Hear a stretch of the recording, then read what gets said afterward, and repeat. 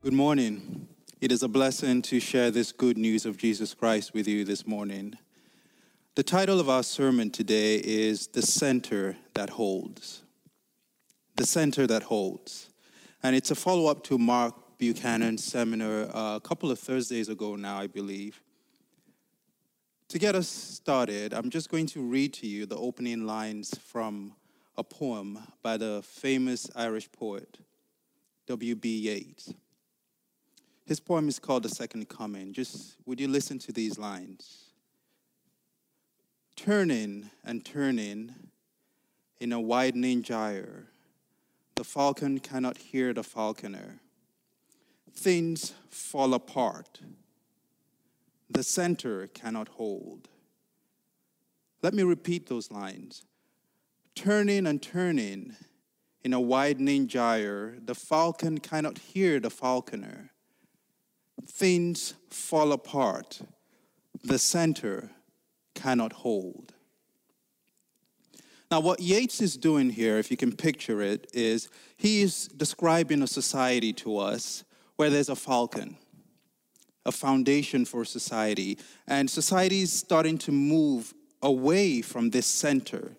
And as society does so, it's moving around a new foundation, and things begin to fall apart. And whatever this new foundation is, it can't hold. It can't hold society together. And this is the idea that we're going to explore today. What is the foundation for a racially just society?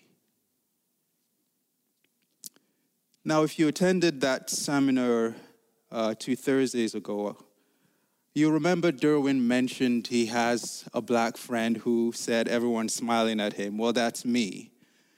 I don't know if Derwin's my friend, but that's a different thing. That's me. I go running, and people are smiling at me. And it's so confusing. I'm like, what is going on here? Is it my hair? Is it what is happening? But it's as though the world has awakened to the color of my skin. I don't know about you, but when I awaken, I'm terrible to be around. When I awaken from my nap, you don't want to be near me. It takes a while for me to wake up.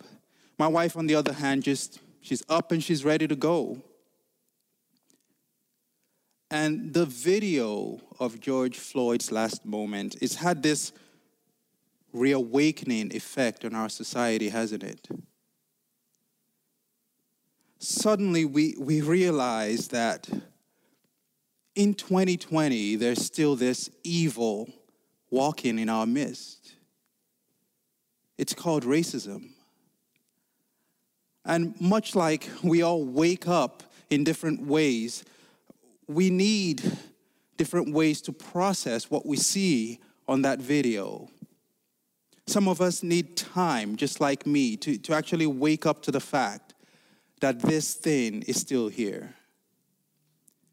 Some of us are quick to action. We take to social media. We take to the streets. Something has to be done. Something has to be done right now. Some of us want to go back to sleep, if we're honest. We just wish that as hard as 2020 has already been, we don't have to deal with racism as well. I've heard people say things like they're angry, they're frustrated, confused, maybe even guilty, just watching that video. And there's been this overwhelming protest against what we see on display in that video. Because we believe that human life is sacred. That should not happen. Not only that, we believe that human life, all human life, is actually equally sacred. Nobody should have to go through that. No one should be oppressed on the basis of race. I have the permission of the leadership of Hillside to say that it shouldn't be said, but racism is wrong. And at Hillside, we treasure the diversity that God has given to us. We also believe that all human life is equally sacred. But here's a confession. As busy as the world has been, I've been preoccupied with this one question that's just been nagging at me the past couple of months. And recently started screaming at me as I've thought about this topic. And at some point, I realized that this is a question that not a lot of people can raise, actually. That I'm qualified to raise because of the color of my skin. Because if I raise this question, no one will think I'm a racist because of the color of my skin. I don't have to try to convince anyone that I am not. And it's actually the reason why I'm here today. Because I've been thinking about why. Why do we believe that all human life is equally sacred? Why is it? Why do we believe that my life, the lives of my children who were on the worship team just now, my friends, my family, why are our lives just as sacred as your lives? The lives of your children, your family, your loved ones. Why is that? All of us on the streets and protesting, I wonder if we've actually thought about this. Why is human life equally sacred? What is the basis for this statement? What is the foundation for this belief that apparently a lot of us have?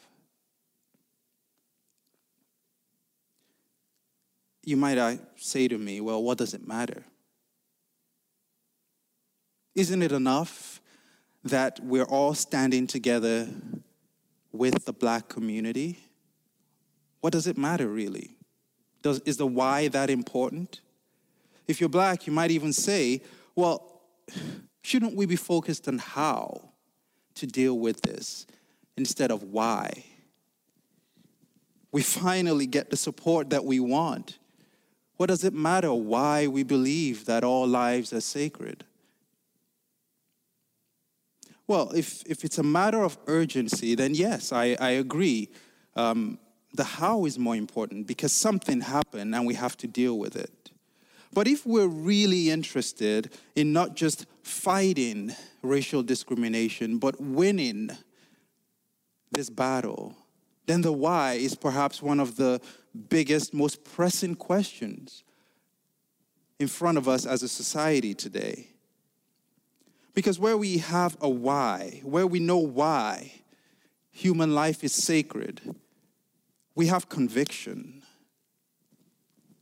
We have persistence. This will not just be a fad that's here today and then, maybe in the fall something new comes. There will be creativity.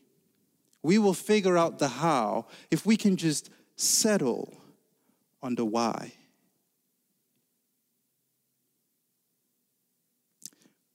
Well, as it turns out, the why is a bit difficult for us to figure out. Why is human life equally sacred? We can't appraise a human being using common methods. For example, if you're praising someone you're going to marry, a life partner, we would say, are they intelligent? Are they funny? Are they compassionate? But if we appraise human life this way, then we're obviously of different worth. We're not worth the same. I don't have a sense of humor, and so I might be worth less. We can't appraise or establish human worth using money either. We use money for so many things, but we can't use it in this instance. If you take the richest man in the world right now, Jeff Bezos, and you take the poorest person from South Sudan, even though the distance between them as far as wealth goes is ridiculous, we would still say that man, that poor person in South Sudan, his life is just as sacred as the richest man in the world. So money doesn't get us there.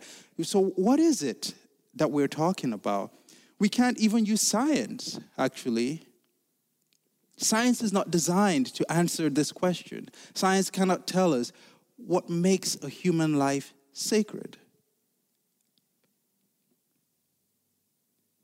Here's one place that we could look. We could try the law. The law tells us, or in the eyes of the law, we should all be equal. So we could try the law, but it doesn't give us what we want. And here's why. Once upon a time, slavery was legal. Once upon a time, it was illegal for women to vote. And yet we would say that even in those times, the life of a slave was just as sacred as the life of their slave owner. And the life of a woman was just as sacred as the life of a man. So the law is not what establishes our worth as human beings. It's meant to protect it, but it's not the source of human worth. So what is it? What is this thing? What is this foundation? What is this basis, this center that we are building racial justice on?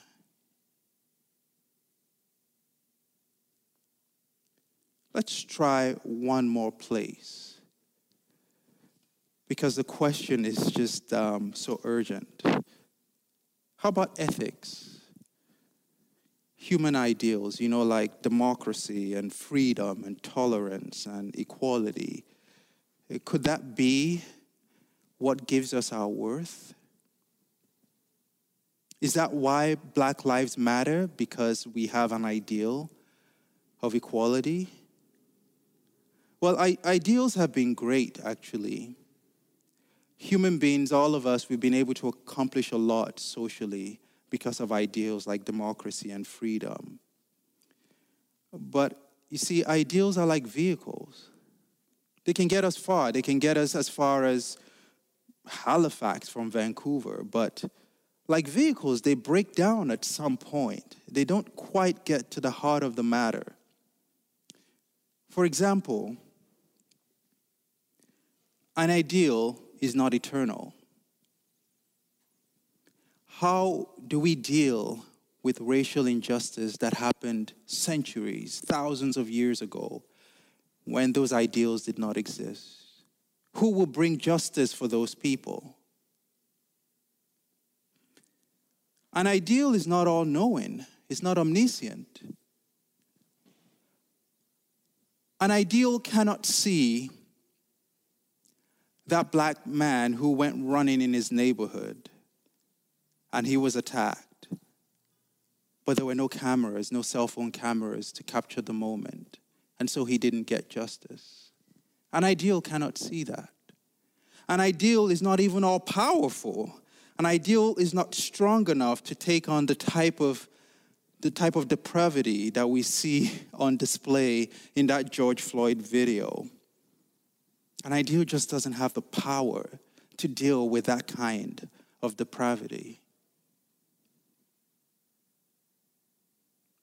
An ideal does not have the load-bearing capacity to support a society that is racially just. It doesn't have it.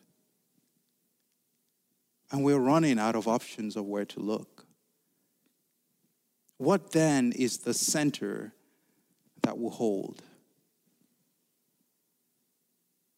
Well, allow me to read some words to you from the history of the struggle for human equality. 1776, when the Declaration of Independence was being adopted, here are the words that the Founding Fathers used. We hold these truths to be self-evident, that all men are created equal, that they are endowed with their Creator with certain unalienable rights, that among these are life, liberty, and the pursuit of happiness.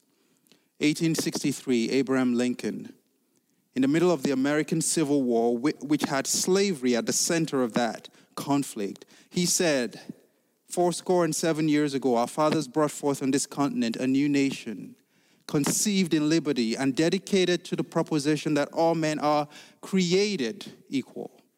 Created equal. Now we are engaged in a great civil war, testing whether this nation or any other nation so conceived and so dedicated can long endure. Of course, 1789, William Wilberforce, speaking in the British House of Commons for the abolition of slavery, he says, "A trade founded in iniquity and carried on as this must be abolished. Let the policy be what it might. Let the consequences be what they would. I from this moment determined that I would never rest till I had effected its abolition. I could not believe that the same being," you notice the word, "the same being who forbids rapine and bloodshed had made rapine and bloodshed necessary for the well-being of any part of his universe." Martin Luther King. No, we are not satisfied. And we will not be satisfied until justice rolls down like waters and righteousness like a mighty stream. And this will be the day when all of God's children, now we're getting somewhere, God's children will be able to sing with new meaning. What these quotes seem to be telling us is that we've been asking the wrong question all along, because the question is not what is the center that will hold, what is the foundation for a just society. The question actually is, who is the center that holds? Who is the center that holds? I would like to invite you to please stand if you're able as we read from God's word. The Son is the image of the invisible God, the firstborn over all creation. In him, all things were created, things in heaven and on earth, visible and invisible, whether they are thrones or powers or rulers or authorities. All things have been created through him and for him. He is before all things, and in him all things hold together. In him, all things hold together. In him, all things hold together. Lord, we bless you this morning. We magnify you this morning. Jesus, we lift you up because in you, all things hold together. You are the foundation for our worth. You are the foundation that keeps our society together. You are the reason for racial justice. Lord, we thank you because in you, all things hold together. Would you give us eyes to see this? Would you give us eyes to see this? The Bible says that Jesus Christ is the one who gives value to human life. We've looked everywhere else. It is in him that we find value.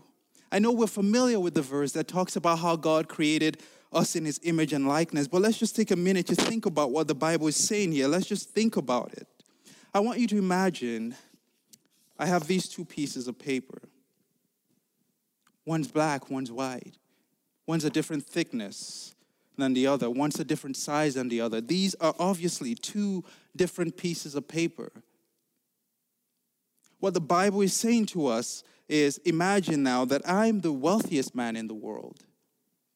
And I put my fingerprint on both of these. And that gives you access to all of my accounts. Now, which one of these is more valuable now? They are both of equal value. We are valuable. We have our value because we carry the fingerprint of God. That is the basis for human value. And it is written that the Lord formed man of the dust of the ground, and he breathed into his nostrils the breath of life, and man became a living soul. We received the breath of God, and this is what gave us value. And it was Jesus who did that, for he is the light who lights every man who comes into the world. He's the source of human value. But he's not only the source of our value, he also actually establishes the price for a human life. Have you ever thought about that? What's the price of a human being? Price is different than value. Price is what we pay for something that has value. And after we were created, after we were sold into sin and death, Christ paid the price to redeem us. This is the gospel. And he offers the same price for every human life. His offer is the same. What is the price for a human life? Do you know? Would you like to know? All the gold and silver in the world cannot buy you a human being. What is the price for something that contains the breath of God? It is the breath of God. And so it is written that Jesus cried out on the cross, "It is finished," and then he breathed his last. His final breath is the price for a human life. And that offer is the same for every human being. So not only does he give us our value, not only does he establish our price, but he doesn't stop there. During the seminar, we talked about the destiny of human beings, of the race. And we talked about Revelation 5 and Revelation 7, and this heavenly gathering of every tribe, every tongue, and every nation. Jesus Christ also establishes the destiny of every human life, and it's the same. So whether it's our creation or our redemption or our destiny, we are all equal in the eyes of God. This is the reason why every human life is sacred. It's because of Jesus. But so what? What difference does it make? What difference does making Jesus the center of racial justice, what difference does that make? That's the question the world is asking. That's the question that the church is asking. What do we have to bring to the table that's any different? So that's the closing thought for this sermon. God's purpose for this age that we're in right now, the age of the church, is to create a body for Christ, a bride for him, a bride that he will come back to from every tribe, every tongue, and every nation. Racism is directly opposed to God's purpose for this age. You can't think of any other opposite message. Directly opposed. And so as Christians, when I believe that when we see racial discrimination playing out on a large scale, when we see a people consistently oppressed over a period of time, it's a signal for us to think about what we're looking at. We're not just looking at human failure. We're not just looking at human ignorance.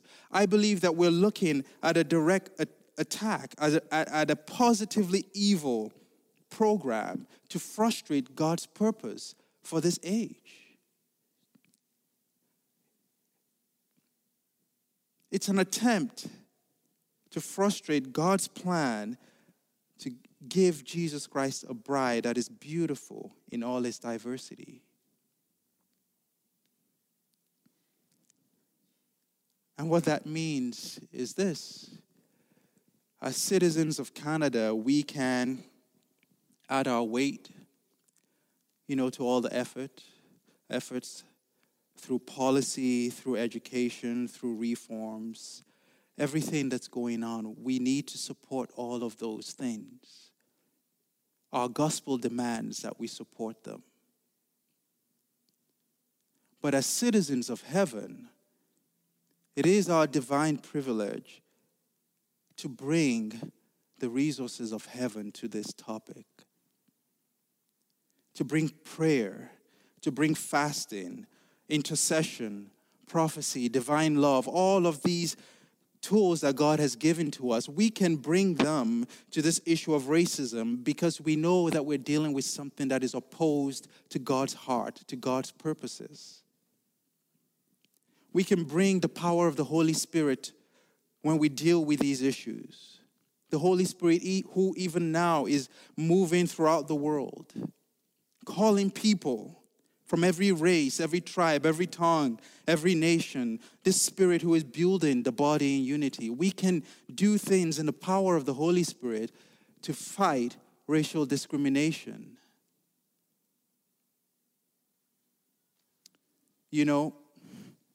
Every time I see the picture of someone on one knee with one hand up, I think to myself, thank God that as a Christian, when they are done lifting up one arm and getting off one knee, we can remain on both knees and we can lift up holy hands to Jesus Christ, and things will happen.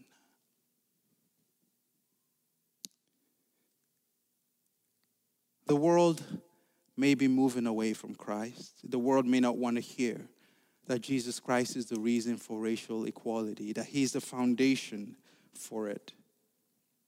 But one thing that really encourages me, and I wanted to encourage you today, is this. Jesus has promised that whenever we declare him as the center, whenever we declare him as the Son of God, whenever we declare that he is the one in whom all things hold together, that he will build his church, he will accomplish his purpose, and the gates of hell will not prevail against him. So I just want to pray now that whether you are a victim of discrimination of any kind, that as you listen to this, the Lord would just give you the grace to receive the worth that he has placed on you. That if you are struggling with discrimination in your heart, that the Lord will give you a new heart. He has the power to do it. I pray that if you're fighting against discrimination of any kind, that the Lord would make you strong. That he would remind you that he is the center that can never be shaken.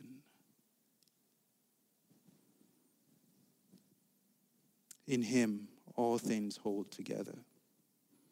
God bless you, Hillside.